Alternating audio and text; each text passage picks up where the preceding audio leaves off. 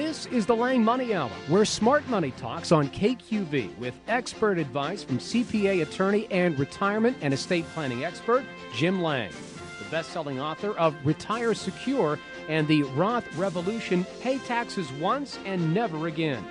Now on the air and online worldwide at retiresecure.com. Get ready to talk smart money.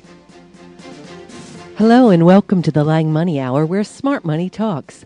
I'm your host, Hannah Haytanen Kay, and of course I'm here with Jim Lang, CPA, attorney, and best-selling author of the first and second edition of Retire Secure, and now his new book, The Roth Revolution, Pay Taxes Once and Never Again.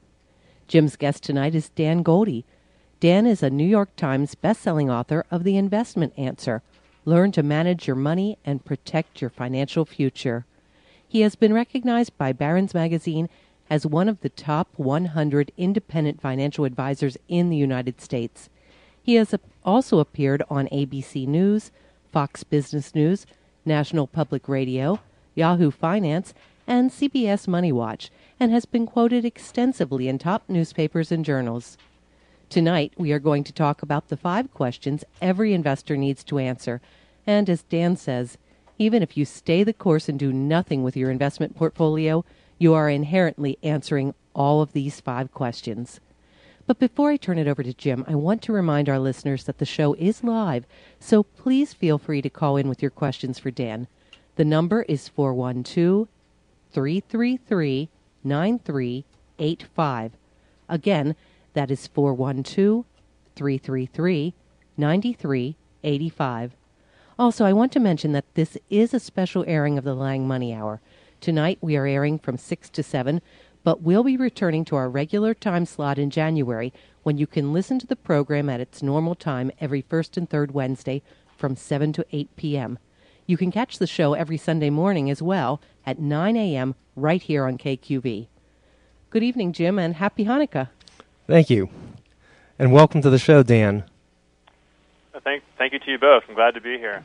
Dan, first, I loved your book. And by the way, if anybody didn't catch it, the name of the book is The Investment Answer by Daniel Goldie and Gordon Murray. I found it straightforward, relatively short, very, very good information. But Dan, you're not the only author on the book. There is another author, Gordon Murray, and I understand there's a little story behind the book with you and Gordon Murray. Could you start by telling our listeners why you wrote this and what your involvement with Gordon Murray is? Well, we wrote this really because Gordon, who unfortunately passed away this January of a inoperable brain tumor, wanted to write a book that would be very educational and informative to everyday investors. And he'd been wanting to do that for a long time. And when he was diagnosed with his brain tumor, he was given about a year to live. And in that last year, actually turned out to be 2 years, in that time, he devoted his entire life to giving back to others. And this book project that we did together, was the last thing that he was able to do before he passed. So it's really been a pleasure for me to have worked with him on that, and now I'm trying to carry on his wishes and keep the book alive and the information available to all investors who are interested.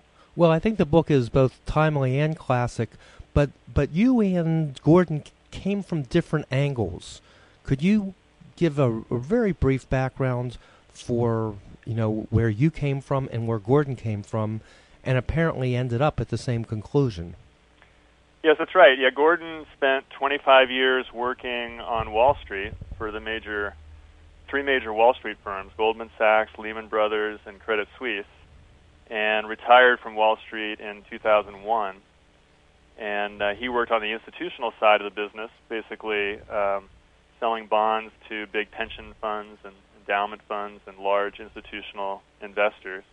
And I, after leaving the pro tennis tour in 1991, I started working on the individual investor side of the business as an independent financial advisor. So he came from the big institutional world. I came from the individual investor world, and we sort of met together because we shared a common investment approach that we thought was right for most people. Well, I think you really hit the you hit the ball with the racket in your case, and frankly, there's a part of me that wants to talk about the tennis tour, but I think it'd probably be better if we got to some of the main points of the book, and one of them, and I think it's a really good question, and it's how you pretty much start the book, is should you be a do-it-yourself investor? Now I have a friend, and he says, hey, I have a well-diversified portfolio with Vanguard. I have really low fees. Why should I pay an investor any money? Should somebody and in Gordon's case, here's Gordon, this guy who's been on Wall Street for 20 years, yet he was coming to you for financial advice and to invest his money. What is the advice that you would give to both sophisticated and unsophisticated listeners about should you be a do-it-yourselfer? Well, I think that there are good vehicles out there for do-it-yourself investors. Vanguard perhaps being the top of the list of good vehicles available, but not the only available option. But I think for most people, really should realize that if you look at the data on individual investors' success, it doesn't look very attractive. Most investors make a lot of mistakes, and one of the problems we have is that we're all human beings, and because of that, we make emotional decisions with our money, and oftentimes those emotional decisions turn out to be against our best interests. For example, in late 08, early 09, when markets were looking very, very terrible, and it looked like the world was going to end and the financial system might just completely lock up and freeze, there were not many people who were sticking around in the market to get a possible recovery. Yet, eventually that's what happened, is markets did come back in 09 and have been on the recovery mode since then. And some large amounts of money out of individual investors pulled lots of money out of mutual funds, equity mutual funds, ever since 08, continuing through today. And that's just part of our emotional makeup. We get scared when things go down, and we get overly enthusiastic when things go up, and so we end up buying high and selling low too often. Yeah, I thought it was particularly interesting that you make the point, and we've actually made this point several times this year. We've actually had behavioral financial experts on that, in effect, a Vanguard investor on their own does worse than Vanguard. Could you explain that, please? Well, that's because it's the idea that you put money in and out of funds at the wrong time. So if you had just bought the fund at the very beginning and held it all the way through, you would get the return that the fund delivered. But most people don't do that. They come in and out of the fund usually at the wrong time. They'll go in at higher prices and out at lower prices, and that's why they end up getting lower returns. Yeah, I even think it's interesting that my buddy who says, "Oh, there's no need to pay a financial guy, I'll just do it all myself." And then I said, "Oh, by the way, what happened, when the technology stocks were really taken off?" He said, "Oh, I put a lot of money in technology." I said, "Well, did you lose a lot of money?" "Oh, yeah, I lost a lot of money." And I was thinking, well, maybe if he had been with somebody who was a little bit more sound, a little bit more objective, maybe he wouldn't have done that. Because you talk about a couple things. One, you talk about what you call the herd mentality, but I'll tell you the thing that I thought was even more interesting. You talk about the fear of regret. Could you explain the fear of regret and how that influences what we do in our behavior with regards to investing? Well, this is the fear of making a mistake and regretting it later, or taking a course of action and having it not work out for you, which could just be a random event, and you think that it was your fault for making the wrong choice. it's just inherent in all human beings that we have that, and so it tends to make us either freeze and not make decisions at all, or end up making the wrong decision. So literally, it's the fear of making a mistake that cause us, in effect, to do nothing, or to do something, or to do something when we should do nothing, and to do nothing when we should do something. Is there any kind of rule of thumb on that? Because I actually thought that was really somewhat profound, that the fear of doing something wrong makes us do something wrong. Yes. Yeah, I don't really know how to explain it further. Okay, well, I think the listeners have the idea, which is that you're kind of so afraid of doing something wrong, in a way you maybe become too conservative at a certain point. So, for example, you think, "Oh my goodness, I can't lose any more money. I have to get out of the market," like you said at the bottom in 2008. And then after the market rebounds, you think, "Oh no, I missed that huge rebound. I better get in before it, in case I miss another great rise," and they end up missing both.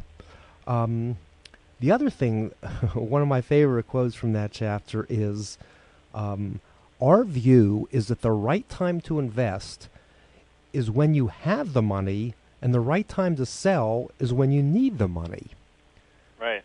Could you explain that? Because I think that's an interesting thing. Because a lot of times people say, "Hey, I just made 30%.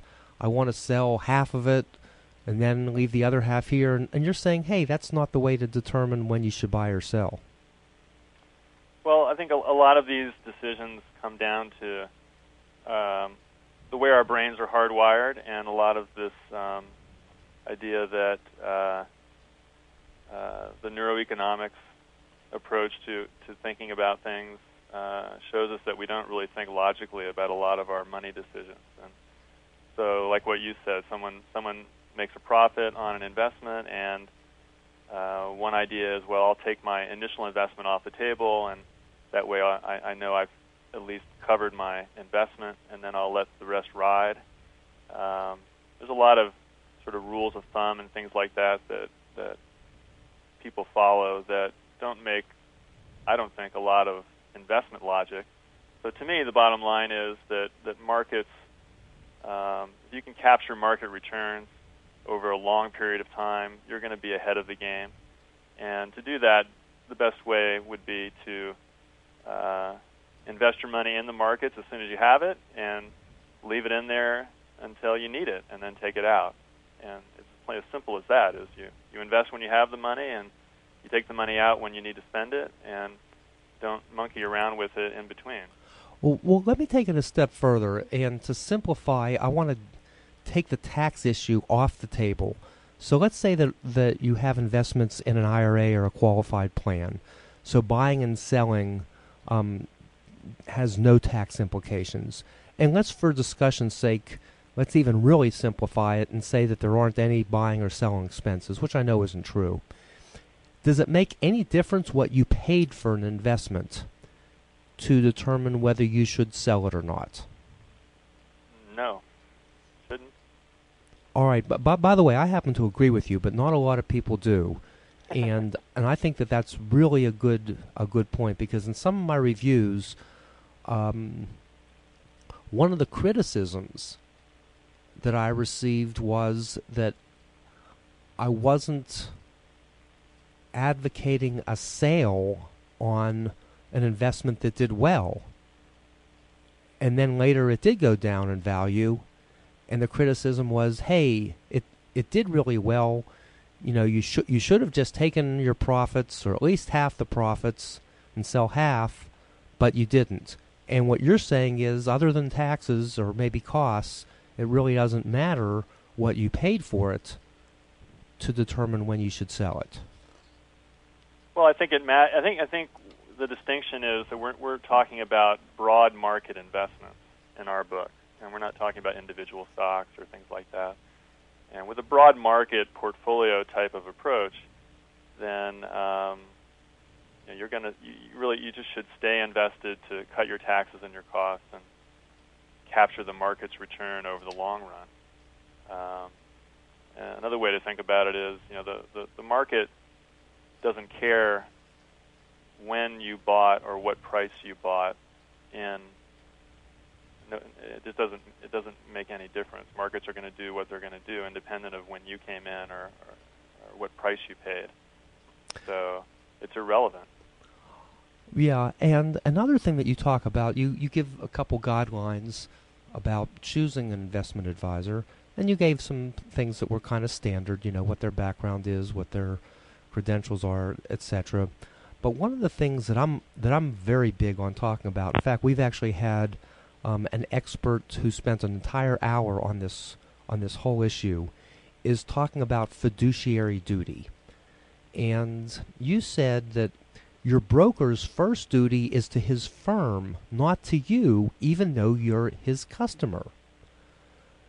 Now, I think a lot of people assume that a stockbroker or a financial advisor or an insurance agent has their best interest in mind. But from what I can see that you're writing is that a broker legally doesn't have to have your interest in mind. That is, doesn't have to have the customer's best interest, but he actually has to have the firm that he's worked for. He owes them a fiduciary duty. Could you talk about the importance of the fiduciary duty and who your financial professional should be answering to? Well, I think a broker, when they're working in the capacity of a broker-dealer as opposed to a registered investment advisor, when they're working as a broker-dealer, then their job is to sell securities. And so they're a representative of the firm, and their only requirement to the client is that the securities be appropriate for the client. They don't have to put the client's interest first in a pure fiduciary relationship. And so I believe that's the legal definition of it, is that the brokers are required to make sure that the investments are suitable, quote unquote. So we just think that to make things in the best interest of investors should be looking for someone who's truly independent and who is required by law to put their interests first. And that would be a registered investment advisor who's a truly independent advisor and only gets compensation from their clients, not from other sources.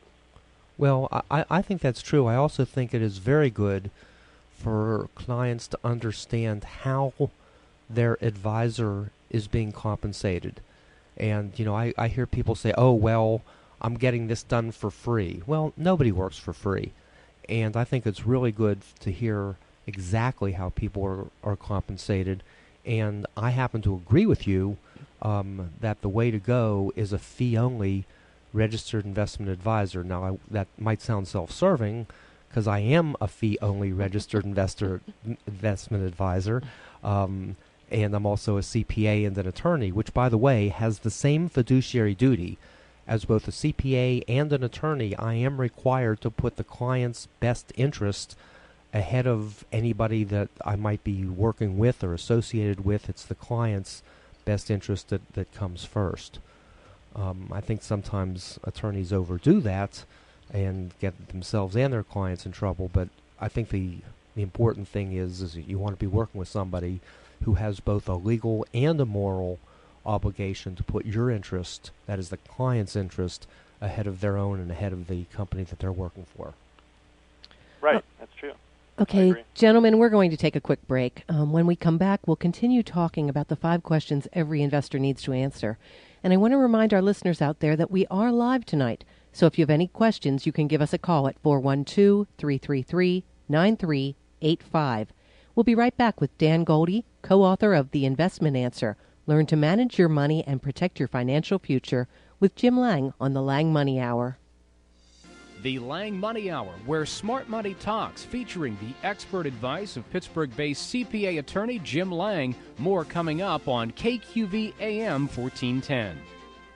The Lang Money Hour continues on KQV AM 1410. For all of your financial needs, turn to Lang Financial Group in Squirrel Hill, 412-521-2732. Let's talk more smart money. Welcome back to the Lang Money Hour. This is Hannah Haytanen Kay, and I'm here with Jim Lang and Dan Goldie. So Dan, and by the way, if anybody's keeping score, we've only really covered the first answer of investment answers. Should you do it yourself? The next one that you talk about is asset allocation. So I guess what you're going to do now is to tell our listeners the best way to get really high returns with very low risk. Is that what? Can you do that, Dan? That's what our listeners want. Really high returns and really low risk. We would all like that. Unfortunately, in the real world, I don't think that you're going to find that very often. Securities are priced pretty efficiently, and so what comes with higher return, of course, is higher risk. And if you want lower risk, you're going to have to accept lower expected return. But the asset allocation decision is, how you divvy up your money across the major asset classes that we're defining as stocks, bonds, and cash. And what we have found is that most investors over time will kind of collect investments, and they won't really know what their allocation is at any given time. It's just a function of things that they've collected over their lives, and that's how their money is allocated. And so we're advocating that people pay attention to their allocation and actually have a plan ahead of time as to, well, what percentage of my money should I have in stocks versus fixed income, bonds and cash, as that really will determine the vast majority of their future rate of return and the risk level going forward. So that percentage of the money you put in stocks, that really is a very, very important decision. Well, I think it's key, and I think that what you pointed out, and I've phrased it a little bit differently. The way I've typically phrased it is most people's financial situation, and by the way, including legal, accounting, and tax, but just for our purposes, investments, is not the result of a well thought out investment strategy, but it is rather the result of a bunch of individual decisions made in isolation, all of which seem to make sense at the time that they made them, but they're not working together, and what you don't have is a well diversified portfolio with appropriate asset allocation. So I think that's an enormous problem, and I think it's even more widespread when people have a variety of investment houses or investment vehicles. So, for example, people might say, well, hey, I have some in Vanguard, and I have some in Fidelity, and I have some in T. Rowe Price. And then if you actually kind of look under the hood, they might have large cap mutual funds in all of them, so it turns out they're not very well diversified at all. Well, it's true. In fact, a lot of times what you'll find with portfolios is when you have the money spread out across a bunch of different mutual funds managed by different entities, there's a lot of cross holdings. A lot of the same stocks will appear in different funds, and you'll actually own the same stocks multiple times across your portfolio, or you'll have the same asset classes in your portfolio in different funds, and it becomes very difficult, if not impossible, to know exactly how your money's allocated across all these different areas, because you can't really aggregate together and mathematically calculate your allocation when it's divvied up, so completely like that. Well, I think one of the problems, at least that I have experienced, is sometimes clients are so afraid that the advisor is going to overreach and try to manage all their assets that they don't tell them about other assets that they have. So you have independent money managers. It's kind of like going to a doctor, one doctor for your right arm and one doctor for your left arm, and the doctors don't talk to each other, and they're giving conflicting or or worse yet, the same medicine, so the client's taking it twice. And I sometimes think that does happen in the investment world. And what I tell people is, hey, if you don't want to give the combination of our firm and one of the money managers that we work with all your money, that's fine. But tell us where your other money is, so somebody, and preferably us, can make sure that your overall portfolio is appropriately diversified and has proper asset allocation. Yes, I agree. It's important for the end investor to make sure that the advisor they're working with knows about all the assets, just for exactly the reason you're stating, so that decisions can be made encompassing all of the information, so that a smart choice can be made. And now, if you don't mind, I'd like to talk about 2 points that are not in your book on asset allocation. Because, again, and by the way, for our listeners, both Dan and I are registered investment advisors, and we both, actually do this. I also do retirement and estate planning as an estate attorney and CPA doing tax returns and Roth IRA conversions. But both Dan and I are assets under management registered investment advisors. So these are some real-life situations that we deal with. One of the ones that I deal with is I have a fair amount of older, relatively wealthy clients that have, let's call it a Depression-era mentality or whatever you might want to call it, so that they're not great spenders relative to the amount of money that they have. And the way they are diversified, might even be on a traditional scale and a comfort level appropriate for them, but the reality of it is it based on how much money they have and how much money they're spending. The reality is that much of that money is ultimately going to go to children. Mm-hmm. And I wonder if it is appropriate, and I sometimes bring this up, to have in effect two different portfolios, if you will. Let's just say, for discussion's sake, you have a couple that has $1 million, no, better yet, $2 million, and they figure that between their Social Security and their pension, even the most conservative withdrawal rate on $1 million is more than enough to meet their needs. Does it make sense to invest that second $1 million not as, say, people in their 70s or 80s that have a shorter investment horizon, but people the ages of their children that might be in their 30s or 40s, or even grandchildren who might be quite young? Do you ever run into that issue, and do you ever address that? I've run into that a few times. I've never thought of splitting the money up like you're describing, but I do have some clients who are very conservative with the amount of money they're spending, and I try to approach that by educating them and letting them know that they are being very conservative, and they're doing it by choice, and it makes them feel safe, and they feel good about it. So it's not, I don't see it as being a problem. I mean, they understand that they're potentially leaving income on the table that they could be spending, and they understand that money will go to their heirs. But okay. I don't particularly see that as a problem. I think it's just an individual choice. Yeah, sure. And I guess what I try to do is I try to point out, hey, maybe with at least a portion of your money, you can be a little bit more as a long-term investor, which might be a little bit more in stocks as opposed to bonds. The other issue that I sometimes run into is I have a lot of clients with some traditional pensions, whether they be mid-level managers, some people at Westinghouse. A lot of teachers, for example, have a traditional defined benefit pension where they're getting X dollars a month for the rest of their life, or X dollars a month for the rest of their lives and their spouses' lives.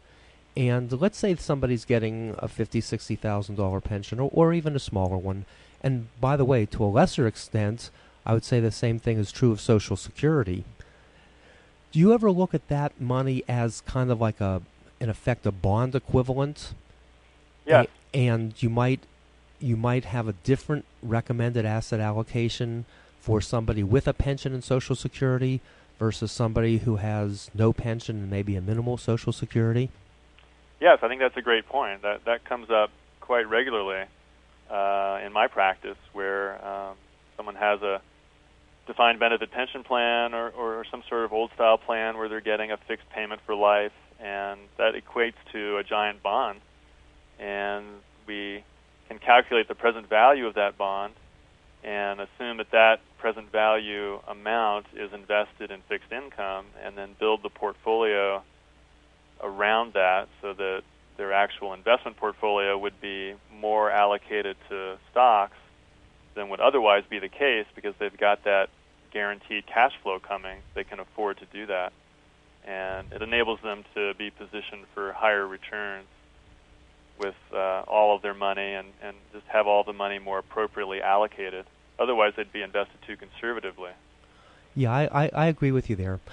If we can move on to the issue of diversification. By the way, I should mention that your book has some testimonials from literally the top asset allocation and diversification experts. We're talking about Gene Fama, Ken French, Harry Markowitz. These names might not be familiar to a lot of our listeners, but to the financial advisors, and I know we have a lot of financial advisors listening, I know that these names are familiar. Harry Markowitz might be considered the father of modern portfolio theory. So could you tell us about the benefits of diversification, and how has that worked in practice? Somebody being well diversified, if you will.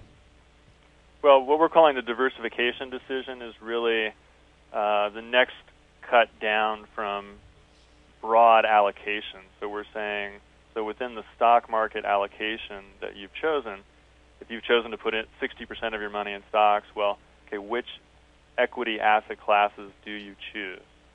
And so there we would want to look at real estate, foreign stocks, domestic stocks, small companies, value companies, all the different potential asset classes of equities that you would put your money in. And the same thing with fixed income, and doing it in a smart way. And our belief is that if you diversify well across these asset classes, that over the long run they're not going to correlate perfectly, so you will get some diversification benefits, and that will have some risk reduction to it and some possible return enhancement, particularly from the small cap and value stocks, which historically have outperformed broader markets. And so the knock on diversification that some people will say is that, well, diversification is all well and good, but when markets really turn south badly, like they did in 08 and 09, all the asset classes go down together. All the equity asset classes go down together. And that is true, and that's been the case for a long, long time. In fact, in 73 and 74, the same thing happened. All the equity classes went down during that downturn.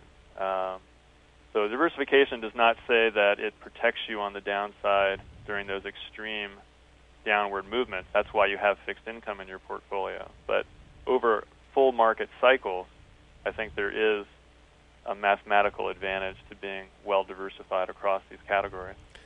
You brought up a point that you kind of glossed over that I think bears closer examination. You said that historically value has done better than growth, and small cap has done better than large cap. Can you, let's say, expand on those thoughts? Because I think there's a lot of people who kind of think that the market, if you will, and specifically even the domestic market, not even talking about international, is the S&P 500. And you're saying, wait, there's some divisions within the stock market, and the large cap growth, which is what most of the S&P 500 is not necessarily the historically best performing asset class. Well, if you take all of the stocks that trade, say, in the United States, and you were to divvy them up by risk factor, what the evidence is that I've seen is that there are two additional risk factors other than the stock market's overall risk that are at play that determine risk and return. And one of those additional risk factors is company size. And this seems rather intuitive to most people, which is that smaller companies are more risky than bigger companies. They're more susceptible to economic downturns. They don't have large financial support like a big company does. So they would naturally seem to be inherently more risky. Certainly the stock price volatility is greater, just mathematically. So smaller companies being more risky than large companies, that seems intuitively clear to most people. And so my view is that smaller companies, because they're more risky, they should be priced by the market on average to get higher returns. And if you look back historically over long periods of time, you see pretty consistently that small companies do deliver higher returns than big companies. Yeah. And the same thing for value stocks. This is another risk factor that's not so obvious, but a value company, the way the academics would define it, is these are companies that have low stock prices relative to earnings and book value and sales and other measures of valuation. And the reason that these companies have these low stock prices is because they're in some sort of distress. And so they're inherently more risky because they're struggling for some reason. The stock market knows it and prices them low. And at that moment, when they're priced low and they're in distress, they are more risky, and therefore, from that point going forward, they should have higher expected returns as a group than the market. And what studies have shown, though, is that only a small percentage of these small cap and value companies actually capture these higher returns, and they do so in such a magnificent way that it lifts the average of the whole group up. So if you invest in small cap and value stocks, you should expect more volatility, more risk, but higher average returns over longer periods of time.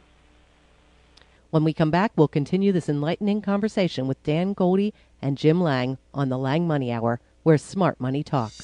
The Lang Money Hour, where smart money talks, featuring the expert advice of Pittsburgh-based CPA attorney Jim Lang. More coming up on KQV AM 1410. The Lang Money Hour continues on KQV AM 1410. For all of your financial needs, turn to Lang Financial Group in Squirrel Hill, 412-521-2732. Let's talk more smart money. Welcome back to the Lang Money Hour, where smart money talks. We still have some time for a call or two, so feel free to call in with your questions for Dan Goldie. The number is 412-333-9385. Before we leave the question of asset allocation, and Dan, I know that one of the groups of funds that you work with are the dimensional funds.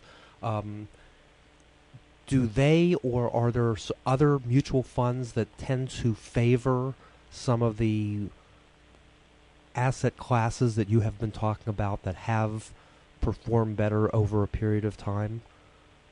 So is there something either unique about dimensional funds or other funds that do tend to favor some of these classes that have done better, such as small cap and value? Well, dimensionals funds those are the funds that I know very well, and those are many of those funds are designed specifically to capture the small cap and value premiums and tilt the portfolios towards small cap and value, both in the U.S. and in the international markets, as well as the emerging markets. So they certainly offer investors the ability to tilt the portfolios to those more risky but higher returning areas. And is that? Oh, I'm sorry. Go ahead. No, so go ahead. Is that the way that sometimes people are pretty skeptical and they say, hey, dimensional funds are really a passive approach, and we're going to get into passive versus active in a few minutes. But there's still basically an index approach. How can an index approach beat the index? Is that one of the ways they do it, through a slightly different asset allocation recommendation? Well, an index fund is a a plain vanilla index fund is basically going to track a third-party benchmark, like the Standard & Poor's 500 index will hold the 500 stocks in the S&P index in the exact proportion of the index. And a firm like Dimensional will not do that. They will hold stocks in differing proportions depending on the efficiency of trading and the different stocks at different times and so forth. So they try to take a passive approach, meaning a no forecasting approach, but they don't make themselves a slave to a third-party index. They think that that enables them to be more patient and effective traders, and there's other advantages that they believe comes to the table without having to mirror an index and reconstitute to the index and those types of things. But you're getting very specific when you talk about all that stuff. Okay. All right. Well, then maybe we'll go back a step a little bit and talk about the difference between passive money management and active money management and what has historically worked better. Well, my view, for most individual investors, I think that the evidence is pretty clear that really trying to beat the market, either by trying to select stocks yourself or trying to find that mutual fund or investment manager that's going to be the market-beating person, is the odds are against you. I think when you're trying to do that, the costs are certainly not on your side, and the evidence is pretty clear that the vast majority of professional investors underperform their benchmarks on average over longer time periods. And so I think a smart individual investor looks at that and says, well, I'm going to put the odds on my side and take a more passive approach. So using either index funds or some sort of passive vehicle where, in essence, what you're trying to do is capture the returns that markets make available to you over a long period of time. And if you can do that, you're probably going to outperform the vast majority of all other investors, because most people are not following that low-cost passive route, and their expenses are higher and their mistakes are greater, and they're going to end up with lower returns in the long run. And by the way, I should also mention I'm kind of a hybrid, because I actually work with both passive money managers and specifically with dimensional funds and a specific dimensional fund advisor, PJ Januzzo, who I think does a great job. And I also work with active money managers who I think are the exception to the rule that you're talking about. So I don't want to agree with you 100%, because I do think there are some active money managers who do add value.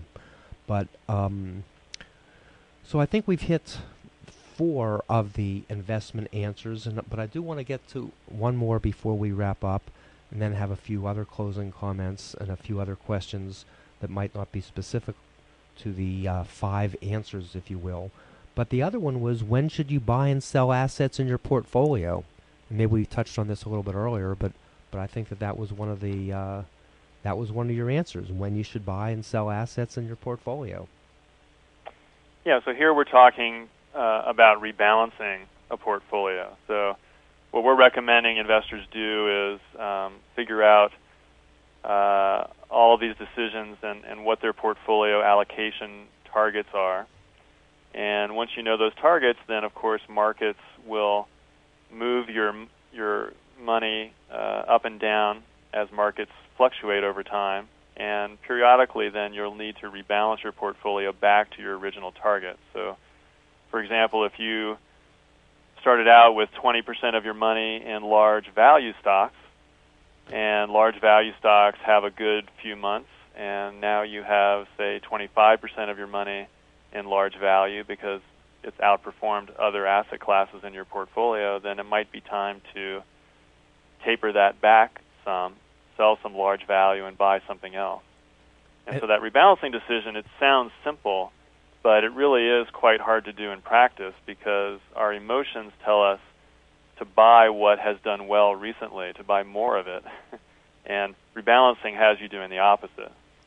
So rebalancing, on average, will have you selling when things are high and buying when things are low, and that's what you want to be doing. And emotionally, that's the exact opposite, because in 2008, after you just lost your shirt, your emotion says, get the heck out of here, where, That's right. where rebalancing would say, hey, put more money into the market where you just lost your shirt, not pull money out. And likewise, when you're feeling great and the market's good, and you're saying, hey, I think I can put in a little bit more money in the market, you're saying the rebalancing, assuming you're going to stick with your original asset allocation plan, would be to, in effect, sell things that have just done well. That's right. It's counterintuitive in many ways, and it's very difficult. That 08-09 period in particular, in the end of 08 through the early part of 09, when the market was bottoming out there and we were really under a lot of distress. I know in my firm we did a number of rebalancing cycles through there where we bought equity funds for clients, and that was very difficult. But it turned out to work out well. Yeah. How often do you rebalance? Well, what we do here is we look at portfolios every 6 weeks, and we have parameters around the target percentages, so we allow some movement up and down. So the rebalancing doesn't happen every 6 weeks. It happens about once or twice a year. But we do review portfolios often so that we can catch any times that markets may be out of alignment. So. Yeah. And could you distinguish between rebalancing and timing? Well, rebalancing is not... timing I view as a forecasting method. So timing is, you're going to make changes based on what you think is going to happen in the future. And rebalancing is merely adjusting the portfolio to what has occurred in the past with no anticipation of the future. All right. And finally, you have a little section on alternative investments, because it seems to me that if we're really going to be really well allocated, that we should want as many asset classes as we can. Why not gold? Why not some of the hedge funds? Why not some commodities, for example? Why shouldn't some of these asset classes, where people, at least some people, at some times have made money, why would that not add greater diversification and enhance a portfolio? Well, the point of view that Gordon and I have on that is that those alternative asset classes, like the ones you mentioned, just aren't necessary. Some of those are already sort of included in a broadly diversified portfolio. Like you'd have gold mining companies in your diversified portfolio if you take this approach, for example, and other commodity operating companies would be in the portfolio already. So, if you're buying these metals or on the side, then you're really, in our view, you're speculating, because these metals basically they're not operating companies. They don't pay dividends or interest. They're just metals, and the long run expected return of the metal should be the rate of inflation. And so we just don't think that that's really a necessary part of a well-diversified portfolio. I mean, if you wanted to do it, we would say keep the amount small, but I would say really it's not necessary. And with hedge funds and these types of more exotic alternatives, I just think that they're so expensive, and the really good ones are just not accessible to the average investor. It seems to me that that's not something that the average investor should be messing around with. And same thing with private equity. Yeah, it's interesting. One of the money managers that I work with, a guy named Charlie Smith at Fort Pitt Capital, says don't invest in gold, invest in mining companies. So if gold does well, you will do well, but you are still investing in a live company, just like you mentioned, that is out to try to make a profit and pay dividends and add value to the investor. So from that standpoint, yeah, I would agree with that. Yeah. Yeah. So what you're saying, I think, makes a lot of sense. By the way, we only have a few minutes left. I just want to I just want to tell people again, I found one of the nice things, as a radio host, I like to read the book of my guest. And, sometimes, as one example, Jane Bryan Quinn was on, and her book, which was a very good book, by the way, but it was about 800 pages, and it was pretty tough to get through. Yours, on the other hand, is much shorter. Looks like it's about 85 pages. That even includes some of the indexes, so it's really about 70 pages, and not even 70 big pages. So it's a relatively short read. I think most people could probably read it in one sitting. It is called The Investment Answer by Daniel Goldie and Gordon Murray. Dan, would you recommend that people get it at Amazon, or should they go to your website to get it? The book is not available through my website, so Okay. yes, you can go to Amazon or any of the online bookstores, or most of the physical bookstores would have the book. All right. Well, again, I'm going to recommend the book. Do you have any last thoughts for our listeners regarding anything that we've said, or even anything that we haven't said? Oh, I just like maybe just to say, have faith in America and invest in America. I think that there's so much pessimism that I hear on the airwaves now that I think we run the risk of scaring a whole generation of investors away from a proper investment strategy. And I see so much money flowing into ultra-conservative investments. My worry is that we're going to have a whole generation of people that get very low returns on their money, and I believe that equity investments and broadly diversified portfolios will give the returns that people need, and I want people to have faith that that way of investing will work over the long run. And even in today's volatile market, I have clients on both sides of the political fence saying, "Oh, this is really a mess. The United States is going to have a horrible future. I should just put my money in cash or gold or whatever." But you're saying, no, have faith. Let the system work and have a well-diversified portfolio with low cost, passively managed. Is that a fair summary? Essentially, yes. I mean, I think markets reflect the fact. That there's a lot of concerns out there, and historically, those have been good times to buy, and I don't see why this would be any different. Okay, well, I think this is a great way to wrap up 2011, hearing that we should have faith in America and continue to invest in it. I want to thank you for that, Dan, and thank you for being our guest tonight. And I want to thank our listeners for joining us for another Lang Money Hour, where smart money talks. Thanks for listening to the Lang Money Hour, where smart money talks. Check out the show archives and listen on demand anytime at retiresecure.com. KQV listeners can receive free tickets to Jim Lang's Pittsburgh area workshops and more. Call the Lang Financial Group at 412-521-2732. That's 412-521-2732, and reserve your seats and meet Jim Lang in person. Again, that's 412-521-2732.